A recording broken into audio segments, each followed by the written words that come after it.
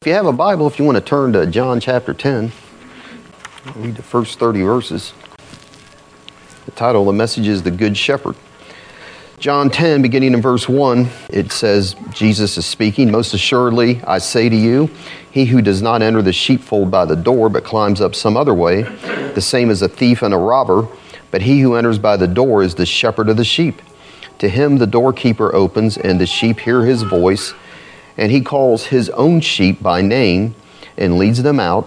And when he brings out his own sheep, he goes before them, and the sheep follow him, for they know his voice. Yet they will by no means follow a stranger, but will flee from him, for they do not know the voice of strangers." And Jesus used this illustration, but they did not understand the things which he spoke to them. And then Jesus said to them again, "Most assuredly I say to you, I am the door of the sheep.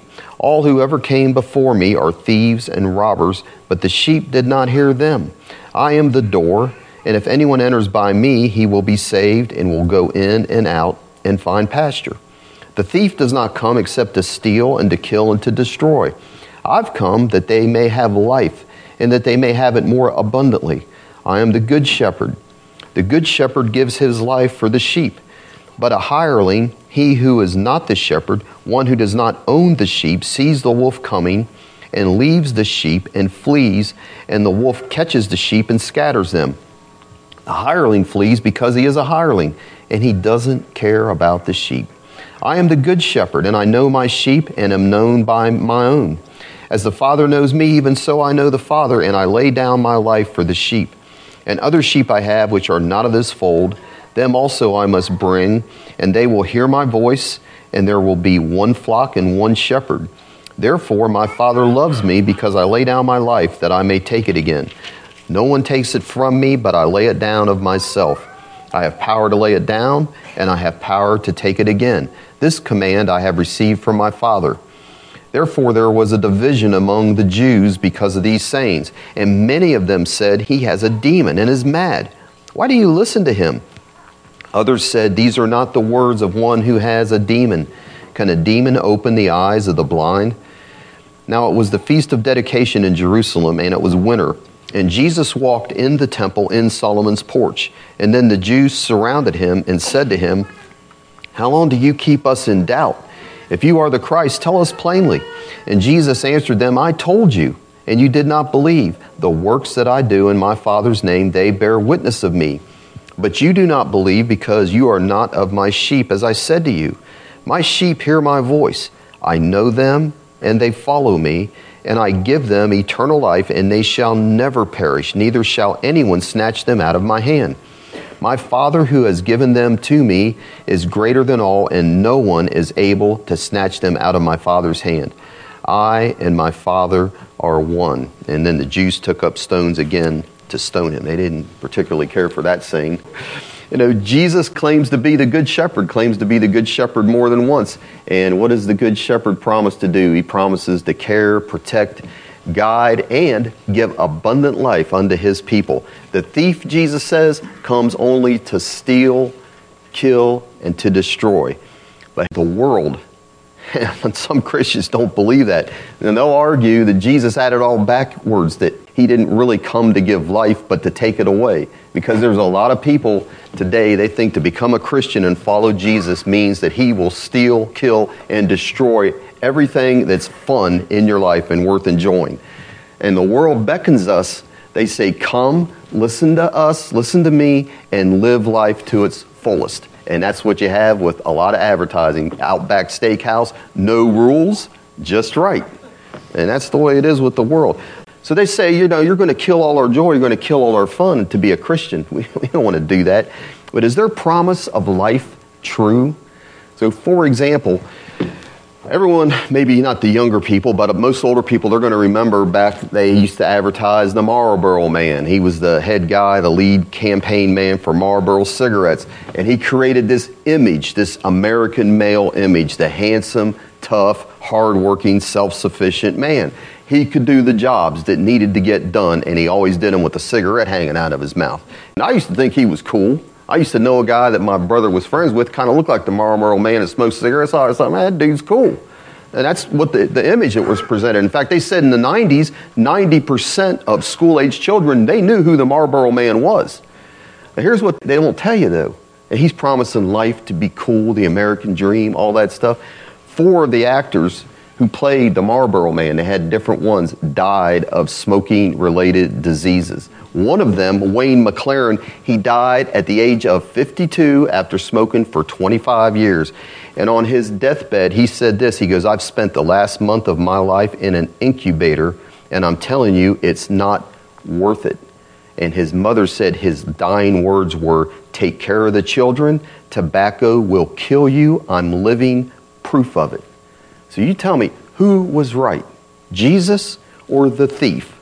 Because sin may be pleasurable for a season, but guess what? Then wages have to get paid, don't they? They eventually are paid, and the wages of sin we know is death. Or just to give one other example, credit card companies, they're going to promise you money on the spot. I mean, I can remember, I haven't got these lately, but I used to get these checks, these blank checks from my credit card company. And they're saying, just go on and fill in the amount for thousands of dollars. You don't have to wait. You can go on and take that trip, go out to eat, buy a car, buy a boat, whatever it is you want to do. Life is here. They promise you life to the hilt. Why wait and save? And what they don't tell you is 75% of marriage breakups are over debt. Is that really life abundantly? Not in the end. From my side, walking this walk for 30-some years, and I've known how to prosper, and I've known how to have my electricity cut off and no heat. I've been on both sides of it. But I'll tell you, for me, it has not been a life of bondage whatsoever to watch my Heavenly Father provide my needs in ways that only He could. I honestly would not trade it for anything. I wouldn't trade it to live in Manhattan in some big plush apartment up there. Because Jesus said, "Seek ye first the kingdom of God." And He says all of these things that the world is seeking after and says you have to have life. He says the Father will give everything like that you need. He'll give it to you.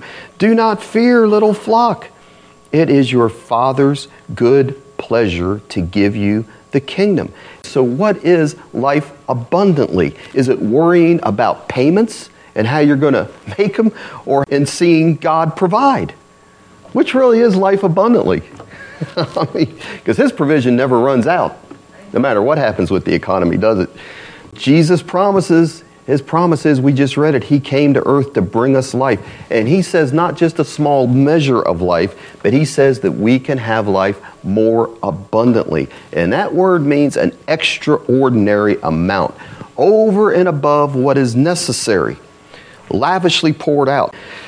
Some people will take that, the abundant life, that means that, He came here so that we could live like President Trump. I don't think that's what He meant. Did He? Nothing against the president. But I think He's talking about we're going to experience the eternal life of God and the kingdom of God, both now. So I don't think we need to live in poverty. I don't think there's any glory to God in that, is there? I'm not saying that at all. But the kingdom of God both now and in the future. Because in the future, we may suffer loss, we may have to do without at times, but in the future, Paul could only describe what is being stored up, our inheritance that's being laid up in heaven. Isn't that where Jesus said we should be storing up our inheritance and where our hearts should be? And Paul said this, "Eye has not seen, nor ear heard, nor have entered into the heart of man the things which God has prepared for those that love Him." So that abundant life, I mean, we can experience some of it now, but it's waiting on us like you couldn't imagine. And he also went on to say, "For I consider that the sufferings of this present time are not worthy to be compared with the glory which shall be revealed in us." Revelations 21 and 22, they just can't really describe what all it is. They just really don't have words in human terms. I think of what heaven is going to be like, the new heavens and the new earth. Everything we see here that we think is so fantastic and we covet after and can't wait, it will be like a garbage can in comparison, won't it? Dung, as Paul said. Everything we're seeing here, the Bible tells us, is what's going to happen to it. There's nothing you're gaining here that's going to last. It is all going to burn, isn't it? In that eternal state, we hold on to that. We follow the shepherd, obey His voice. None of that's going to burn. That is eternal. lasts forever. What is, though, this abundant life that we can experience now? And I think to start off, probably the most important thing is a relationship with the living God. Look what it says in verses 2 and 3 of chapter 10 that we read. It says, "But he who enters by the door is the shepherd of the sheep. And to him the doorkeeper opens. The sheep," that's us, "they hear his voice, and he calls his own sheep by name and leads them out." That's what it says. Look down in verse 14. You're saying we have a relationship now with the living God. He says, "I am the good shepherd." And Jesus says, "I know my sheep and am known by mine own." And look back in verse 27. He says this. He says, "My sheep hear my voice, and I know them, and they follow me." So listen, shepherds in the Middle East up until this day are known for their intimacy with their sheep. And they would talk to them, they'd sing to them, and they were tenderly devoted to their sheep. That's the way they are. They cared about them, knew everything about their sheep. Their tendencies, their health conditions, their temperaments. They knew them inside out. And the reason they knew their sheep that well and that intimately is because they owned them. They were theirs. When Jesus says in verse 27 that we just read that he knows his sheep, and that's you and me, he doesn't just mean that he knows everything about us. He does know everything about us, literally, more than we even know about ourselves. But what he means is he knows us in the sense that we are his. He's chosen you if you're his sheep. Known you, he's saying, in the sense of before the foundation of the world, is what he's saying. The ones that aren't his sheep, guess what? They can't hear his voice. And why can't they hear his voice? It's because he doesn't know them. They're not his sheep, and they will not follow him. We read 27, but look what it says in 10:26.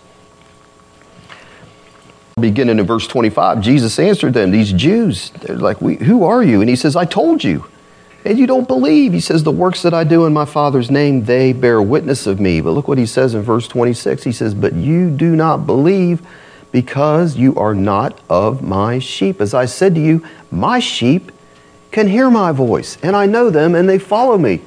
So the ones that aren't his sheep, they won't respond. They can't respond. They don't want to respond, is the way it is. If you and I, we've heard the shepherd's voice and are following him based on what he said, that is a great reason to rejoice. It really is, because you know what that means? If you've heard his voice speaking to you and you're following him, you know what he's saying here? He's saying, "I know you." In an ownership way, you're mine, is what he's saying. And that is a tremendous blessing to know that God Almighty, the Lord Jesus Christ, if he knows you in that way, that means he has set his love upon you. He's not going to take it away. Tremendous blessing. And to know that God knows you, that has got to be such an encouragement, because there are times in all of our lives when we experience that we just don't know, can anyone truly understand what I'm going through? And we all have times we struggle like that, no matter how close you are to your mate, your friends, your family. And that's when we can know he knows me. He knows me. He cares about me. He set his love upon me. He knows me in a way no one else can. He can truly understand what you're going through. And that's why we have Hebrews 4, one of my favorite verses. Hebrews 4 says, "For we do not have a high priest who cannot sympathize with our weaknesses." But it says, "But was in all points tempted as we are, yet without sin." And he says, "Therefore, our high priest, let us therefore come boldly to the throne of grace, that we may obtain mercy and find grace to help in time of need." So when you're struggling in a trial like that, he's saying you can go to him because you don't even have to explain to him what all you're going through. You can unburden your heart. He encourages you to do that, but he knows, and he knows exactly what you need to get you through. Other people, they may sympathize, but they don't know how to help you. And he's saying we can go there and he'll give us grace and help to time of need, however that needs to be manifested. That's something, isn't it? And that's the Good Shepherd. That's what we're talking about today. And you go back to the beginning of chapter 10, and it says there in verse 3, It says the sheep hear his voice, and he calls his own sheep by name. It's through the voice of the shepherd that the sheep hear their name being called. And how does God do that? One way that he calls us by name is through the preaching of the word.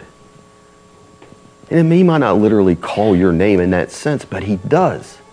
Through the preaching of the word. When Paul went to the banks of Philippi and on that river there, Lydia, Paul's not addressing her. He's not saying, God said to me, Lydia. No, he's preaching the word. But what does it say? That God opened her heart. That's where that call came. She's being called, in a sense, by name. He knows her name. It came through the preaching of the word. He opened her heart, and there she heard his voice. In a sense, supernaturally heard his voice. The Spirit drew her to him, breaking through to her heart. And let me say, that's one way you can know you're the Lord's. When you hear an anointed message coming forth, does it do something to your heart, or is it just words? Is it just, he's up there droning on again? Whoever it is you're hearing, have to be me. But if you're his, you're hearing him speaking to you, calling you by name through his word. That's one way it can happen.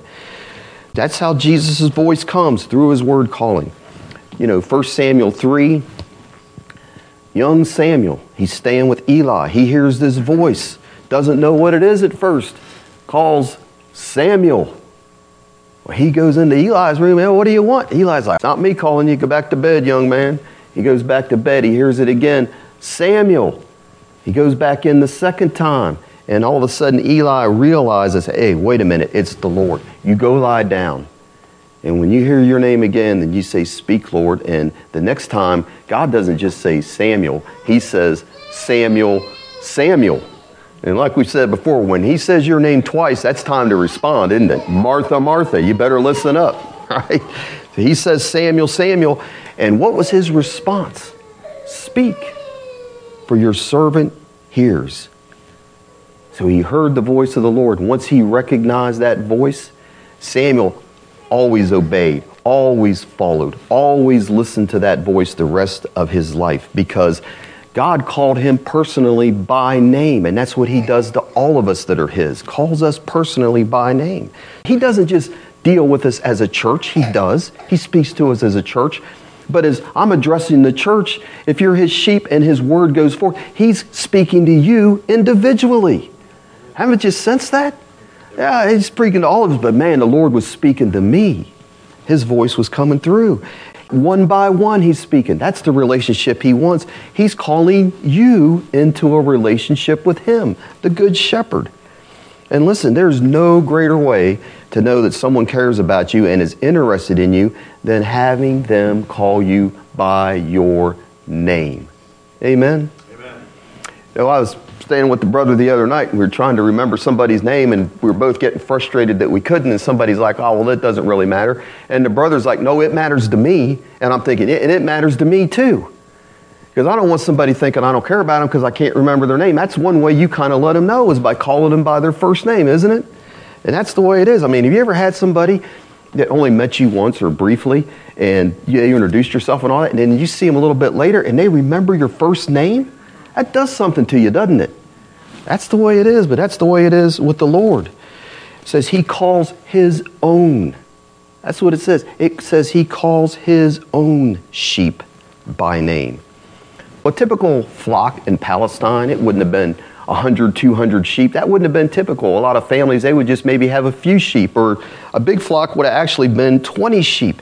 And they didn't keep those sheep to kill them. They kept them for their wool. And each lamb was very valuable to the people. So these shepherds, they had a devotion and an affection for their sheep, and they'd give them nicknames. They still do. And they'd talk to the sheep. You know, imagine what kind of nicknames, and I never read like what kind of nicknames, but I mean, I could see them talking to the sheep. Come on, big ears, come on over here, eat some grass. And Wooly, what are you doing on your back again? They would have had these little nicknames for them. But what would happen is those sheep, they would know their master's voice. It wasn't so much the words even, but the tone, because someone else could come along and say the same things, but if it wasn't their master's voice, the tone of that voice, they're tuned into that. And when they hear that tone and calls them by their name, they respond. Because you know why? They know this guy has affection. He cares about me. The animal probably instinctively knows that. And they know he can be trusted. He can be trusted. And that's the way it is with our Lord Jesus Christ. So have you heard him call your name? That's the question. Whatever your name is. Leonard, Terry, Greg, Caleb, follow me. And what should the response be if you're one of his sheep? I'm honored to follow you because I know I can trust you. You won't lead me in an evil way. Isn't that the way our Lord is? He's not going to take us on a bad path. When we realize that, when we think about that, if we will think about it, and we realize that God knows us by name, what does that do? That kind of takes rule keeping away, doesn't it? I'm just obeying these rules because, no, we're obeying because we know him. And more importantly, he knows us. And he's telling us here he wants to be our friend. Now, I shy away from using that kind of language, but it is. We're going to say it's in the Bible. Not like our buddy. I mean, we've got to always have a healthy respect and fear of the Lord. But he wants to be, I would say, in a friendly relationship with us. I think he had a friendly relationship when he walked with Adam in the garden, don't you? I do. I think that's what he wants. He wants to have a friendly relationship like with Samuel. Here's what it goes on to say about Samuel shortly thereafter. It says, so Samuel grew, and the Lord was with him, and let none of his words fall to the ground. And all Israel, from Dan to Beersheba, they knew that Samuel had been established as a prophet of the Lord. They knew that Samuel had a relationship with God, heard his voice. He was on friendly terms with God. He obeyed the Lord. He walked in integrity because when his boys came along, they're like, your boys aren't like you. They knew he was a godly man and they respected him and they knew he had a relationship with the Lord, and he did. And that's what God wants with all of us.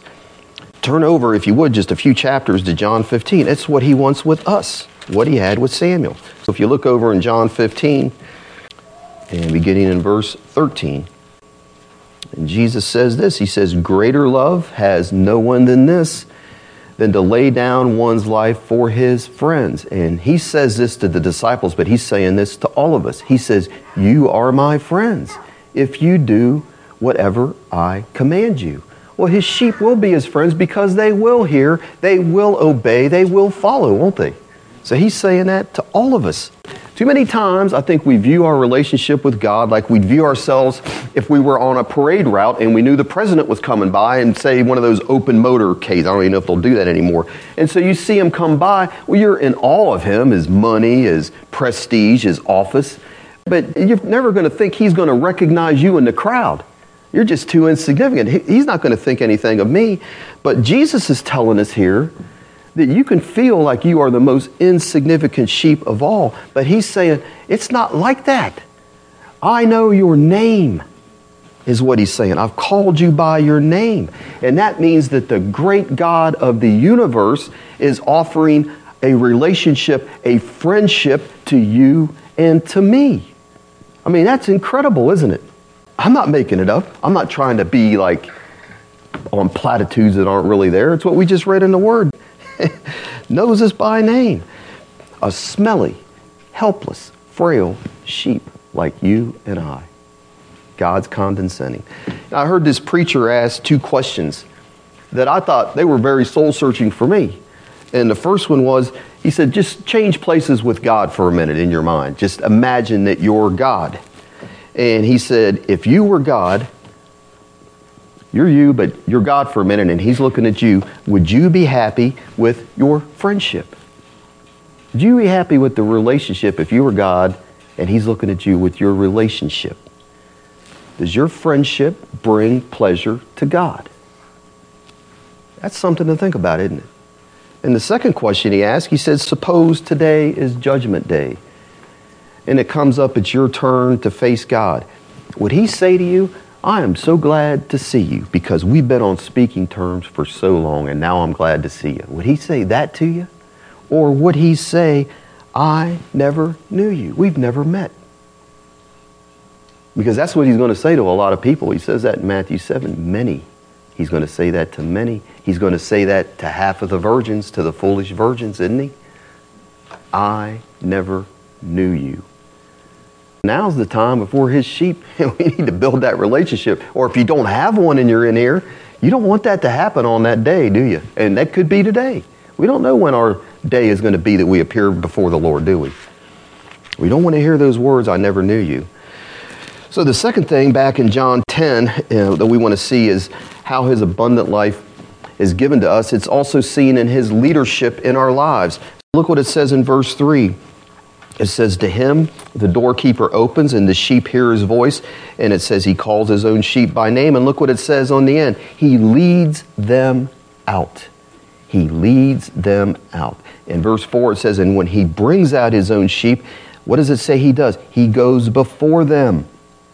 And the sheep follow him, for they know his voice. In verse 5, but they will by no means follow a stranger. They'll flee from him, for they do not know the voice of a stranger. In Western culture, the way the people do their sheep over in England, and even I saw it happen over here, they don't lead sheep. Jesus says he leads his sheep. They use dogs. So I took little John and some of the little kids here from church to Kentucky Down Under when they had the solar eclipse. Probably wasn't the best day to go. Pretty crowded on the roads. But anyways, if you ever go there sometime, it's a pretty neat little place. It's supposed to be Australia and Kentucky Down Under. In the back, they have this barn, and they probably have, I guess, 50 sheep, maybe not quite that many, something like that. And they'll give you a demonstration. They'll send their 2 sheepdogs loose, and those sheep, when we got there, they were scattered all over, weren't they, John? And next thing you know, those dogs start rounding them up, and they have them herded right up to the fence where we're standing there. And these 2 guys working there, they're just, there they are. Well, they didn't lead them there. Those dogs are barking and nipping and scaring them. And, once they get up there, those sheep, those dogs are kind of hanging. They got this big eye like, are you going to bark at me again? I'm going to hang around right here. That's the way they gather the sheep in the West. But in the Middle East, they don't do it that way. The shepherds there, they lead the sheep. And I read this account, this man, C.T. Wilson, whoever he is, but he wrote this account that he was staying in some shepherd's tents in Galilee. And he said the tents, there was like 10 or 12 of them, and he said they put them in this huge circle. And they had this big space in the middle there, this big area in the middle. And they said in the evening, some 6 or 7 flocks of sheep were brought into the camp for protection. When the morning came, they all got kind of mixed up. In the morning came, the shepherds don't go in there and try to sort out, oh, that's my sheep, get him out. No, they didn't. Here's what they did. The shepherds went, here's those tents, they went outside the tents. And they stood out there and they began to call their sheep. And slowly heads pop up, and then the sheep for those shepherds just get up and they all just start filing out through those tents to those shepherds. And he says the next thing he knows, he sees all these shepherds walking in different directions with their sheep behind them, following them, listening to their voice, because they'll be speaking to them as they're walking. And that's the image we have here with Jesus and us.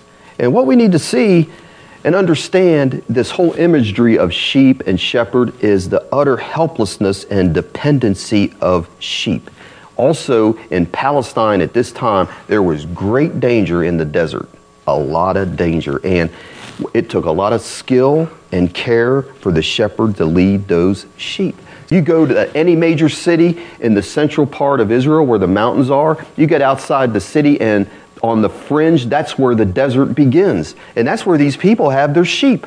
That's where they're taking their sheep and taking care of them. And most of the year, now they'll get some rainfall that'll cause everything to come to life. But for most of the year, that whole area is inhospitable to life. Water's scarce, food is rare, and dangers are everywhere. And they'll have steep cliffs that just drop off 1,000 feet down. And those sheep get away and they start wandering, and bam, they're going to lose one. So it takes a lot of care. It's not an easy job for them to have. And a good shepherd, he'll lead his sheep from the front, and they'll follow him, and he'll give them everything they need. He'll bring them through life and to life, to all the life they need. And in case you didn't know it, we live in an environment that is a spiritual desert. So to speak, water and food are becoming more and more scarce, and dangers are everywhere. I'm talking about our world we live in. In case you didn't know what I meant. That's what I'm talking about. That's the way it is. Now more than ever, don't we need the promise of Psalm 23? The Lord is my shepherd, and I shall not lack or want. He is a leader that we desperately need and want and can trust. What does it say in Psalm 23? He feeds us with His word. He makes me lie down in green pastures. He refreshes us with His presence. He should. Leads me beside still waters. He keeps us on safe paths. And that's what we're talking about in Proverbs. I could have read some things out of Proverbs this morning, but it says, He leads me in paths of righteousness for His name's sake. Yea, though I walk through the valley of the shadow of death, I will fear no evil, because you are with me. Your rod and your staff, they comfort me. And He delivers us from danger, doesn't He? You prepare a table before me in the presence of my enemies. The world is a dangerous place to live. And believe me, we need the shepherd to guide us. Because we're seeing 2 Timothy come alive every hour of every day.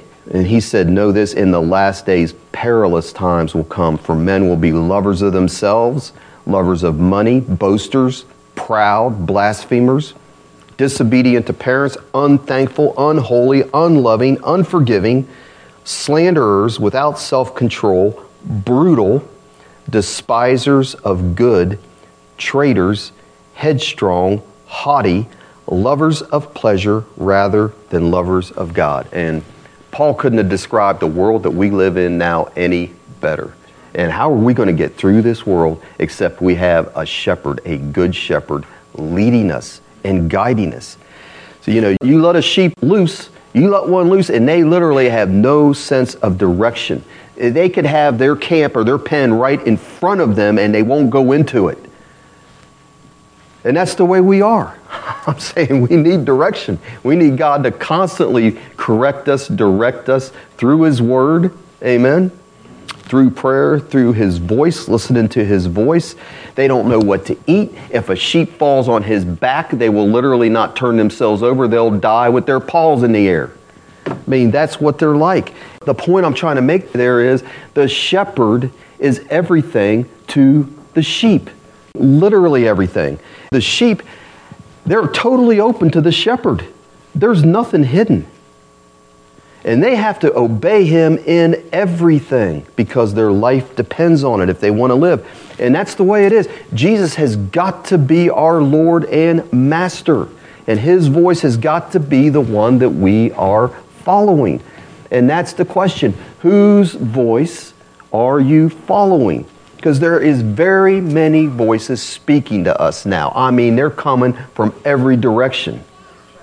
And we need to make sure we're discerning the Lord's voice on a daily basis.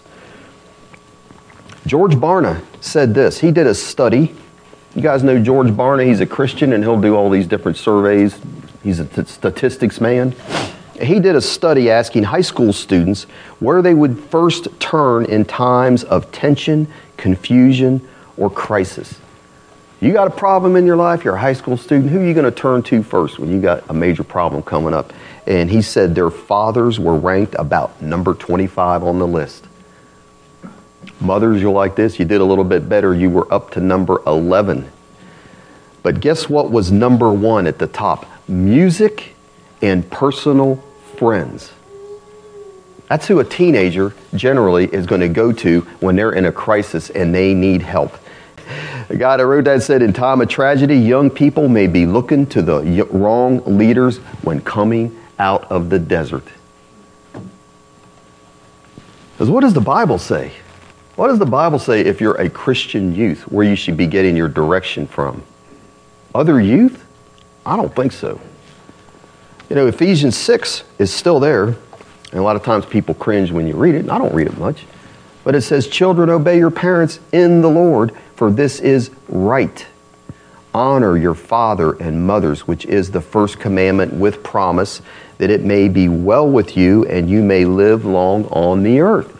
I could have read Proverbs, and Proverbs says you need to listen to your father and your mother. Write their laws, write their commandments that they give you. Put them around your neck, and it'll keep you on safe paths. Tells the youth it'll keep you away from the strange woman that is going to bring you down. So God has blessed young people, whoever I'm talking to in here, this is the only young people I'm talking to at this point, with Christian parents, and that is, you don't realize what you have. I didn't have it. I didn't have Christian parents. My parents were good people. They weren't Christians. They weren't giving me the direction. They couldn't tell me. I asked my dad, I want to know, how do I get saved? How do I know God? He couldn't answer me. So you all don't know, when you're young, you don't realize the blessing you have. It's nothing to despise. And that's why Paul wrote to young Timothy in 2 Timothy 3. He says, you must continue in the things you've learned and been assured of, knowing from whom you have learned them. And he says, and that from a childhood you have known the Holy Scriptures. And listen up, youth, which are able to make you wise for salvation. Now, I know, I've been a youth. I know how it is. It's not cool to listen to your parents and what they tell you. And who wants to be one of those Christians that won't do anything? But if they are leading you in the way of truth, maybe not every parent is, but they're leading you in the way of truth, obey your parents in the Lord, you need to listen. That's the way God Almighty speaks to you as a youth. That's the way He's ordained it. So the last thing I want to talk about here, the abundant life is provided. It's in the forgiveness of our sins, healing, and deliverance through His sacrifice. We see that if you look in verse 11. He says, I am the good shepherd. The good shepherd gives his life for the sheep. Also down in verse 15, he says, as the Father knows me, even so I know the Father, and I lay my life down for the sheep. In verse 17, therefore my Father loves me, because I lay down my life that I may take it again. Now, in the Hebrew mind, if you say something twice, that's a big deal. But if you say something 3 times, that's like underlining it, putting it in italics, and putting asterisks all around it. I mean, it's a major big deal. And 3 times Jesus talks about that He gave His life for the sheep. That is the heart of the gospel. If you've ever wondered about the goodness of the shepherd, this should answer all of your questions. Here is how much He cares for us, for you. The true sacrificial love of the shepherd, willing to die a terrible death for us dumb sheep, the ones constantly going astray and He has to bring back. And in verse 11, He says, I'm the good shepherd who gives His life for the sheep. And it's like as if we're sheep and we look up and say, Lord Jesus, my shepherd, what are you doing on the cross? What is you, the shepherd, what are you doing on the cross? And He looked down on us and say, I'm dying for you, my sheep. Dim-witted sheep. So in the cross, we see the love of the Father for the Son. It reaches its fullest expression. Now, God always loved His Son, the Lord Jesus Christ, but God's heart, so to speak, must have burst with love when He witnessed the supreme sacrifice of His Son on the cross. Look what it says in verse 17. Therefore, He says, my Father loves me. It's not like He began to love Him then, but He's saying, He loves me. Why? Because I lay down my life that I may take it again.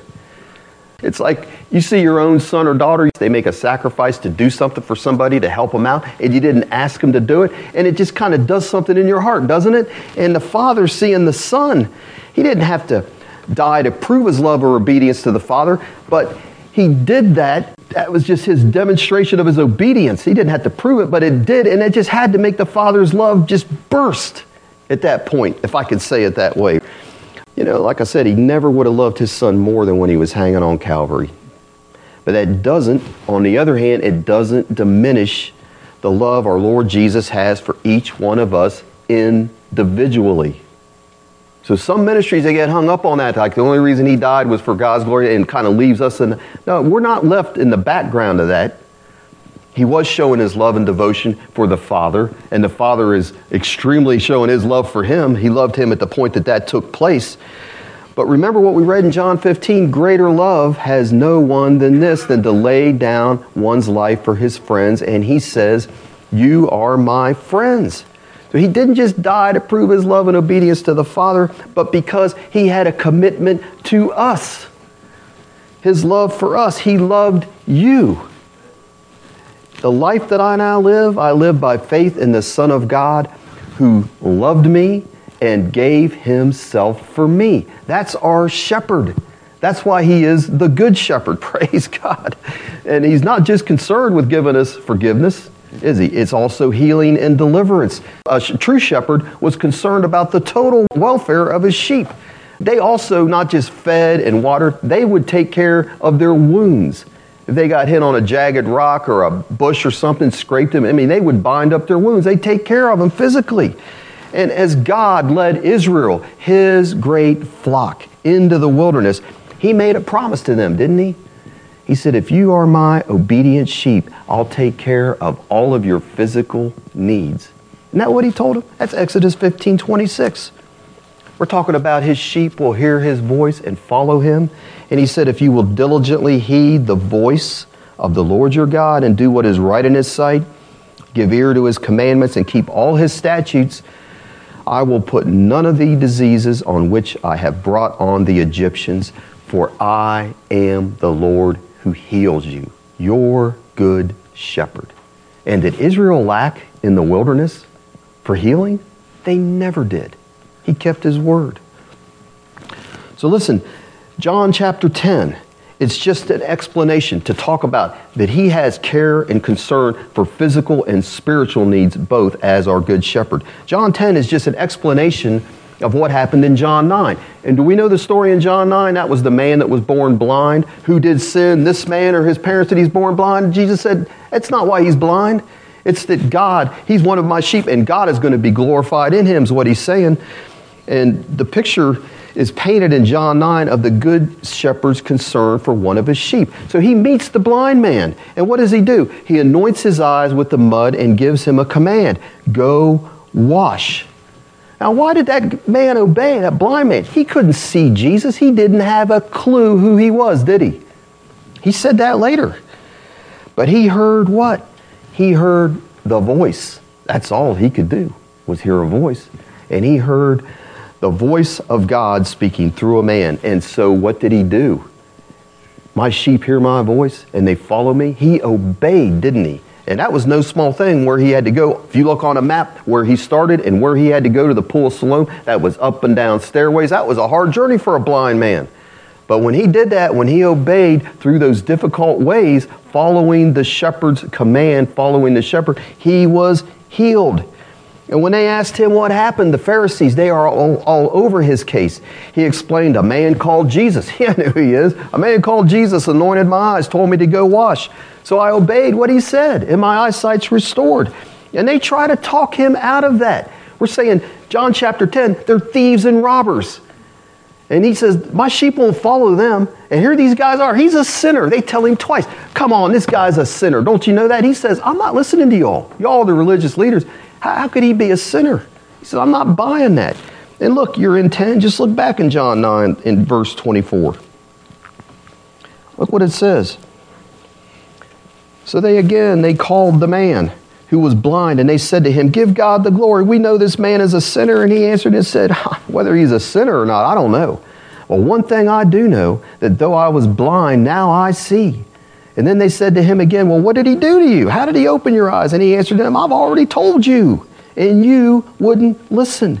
Why do you want to hear it again? Do you also want to become one of his disciples? And they reviled him, and they said, you're his disciple. They may as well have said, you're his sheep, but we're not. We don't want anything to do with this man. You're his disciples. We know that God spoke to Moses. As for this fellow, we don't know where he's from. And the man answered and said to them, why, this is a marvelous thing. You don't know where he's from, yet he's opened my eyes. Now we know that God does not hear sinners, but if anyone is a worshiper of God and does his will, he hears him. And since the world began, it's been unheard of that anyone opened the eyes of one who was born blind. If this man were not from God, he could do nothing. And they didn't want to hear. They answered and said to him, you were completely born in sins, and now you're teaching us. And they cast him out. That's what the Pharisees and the religious leaders do. They didn't care for him one bit. And Jesus heard, here's the good shepherd, when he heard that they had cast him out, and when he found him, he said to him, do you believe in the Son of God? And he answered and said, well, who is he, Lord, that I may believe in him? And Jesus said unto him, you've both seen him, and he it is who is talking with you. And then he said, Lord, I believe. And he worshiped him. And Jesus said, for judgment I have come into this world, that those who do not see may see, and that those who see may be made blind. And what we see in John 9 is Jesus is the good shepherd, and he's caring for the health, both spiritual and physical, of one of his sheep. And he's contrasted, the good shepherd is contrasted with the Pharisees that are the hirelings. And like I said, they could care less about the welfare of who would have been one of their sheep. And what do they do with one of that should have been one of their sheep? They cast him out. Cast him out. Look in John 10 again. Look what it says. Verse 4. And when he brings out his own sheep and goes before them, the sheep, they follow him. That's the blind man, for they know his voice. Yet they will by no means follow a stranger. They will flee from him, for they do not know the voice of strangers. And then look down again in verse 11. Jesus says, I am the good shepherd, and the good shepherd gives his life for the sheep. But a hireling, he who is not the shepherd, one who does not own the sheep, sees the wolf coming and leaves the sheep and flees, and the wolf catches the sheep and scatters them. Verse 13, the hireling flees because he is a hireling, and look what it says, and he does not care about the sheep. I am the good shepherd, I know my sheep, and am known by my own. And he knows us completely. He cares about us. He knows all our faults, our weaknesses, our pains, our sicknesses, and yet we're still his sheep. All he asks is that we follow his voice. Amen? Amen. We're going to have to make corrections. He's going to correct us. He cares for us. He gently cares for us, but he does that and demonstrates his power in our lives. Turn to Isaiah 40. I want us to read this. I'm saying he cares for us, and he cares for us with power. Isaiah 40, beginning in verse 9. O Zion, you who bring good tidings, get up into the high mountain. O Jerusalem, you who bring good tidings, lift up your voice with strength. Lift it up, be not afraid. Say to the cities of Judah, behold your God. Behold, the Lord God shall come with a strong hand, and his arm shall rule for him. Behold, his reward is with him, and his work before him. He's a shepherd, but he's going to come with power. He says in verse 11, he'll feed his flock like a shepherd. He'll gather the lambs with his arm and carry them in his bosom and gently lead those who are with young. So you need his power demonstrated in your life. The shepherd will do that for you because he is the good shepherd. He'll gently lead us, but he'll come in our lives and manifest his power when we need it. That's what he's promising right there. The question is, can you say, the Lord is my shepherd, I shall not lack? Are you listening to his voice, obeying his word? And do you know his friendship, his leadership, and his loving care? Because that's what he offers us. So he wants us all in here to be in communion with him, the shepherd, following him, walking with our good shepherd, because that is where our safety and our security lies. Amen? Amen. Well, let's pray. And Father, we thank you once again for the revelation of your word and how you paint a picture for us, Lord, that you are the good shepherd, and we just need to be sheep that are just willing to follow and obey your commands. And as you do that, Lord, you'll lead us into green pastures, still waters, in paths of righteousness, in roads that will not lead us into danger and death. And we thank you for that, Lord. I just ask you'll help us all to be willing to listen to your voice above all the other voices that are speaking to us today. And I thank you that we heard you today, and we will continue to follow. And we do that in Jesus' name. Amen.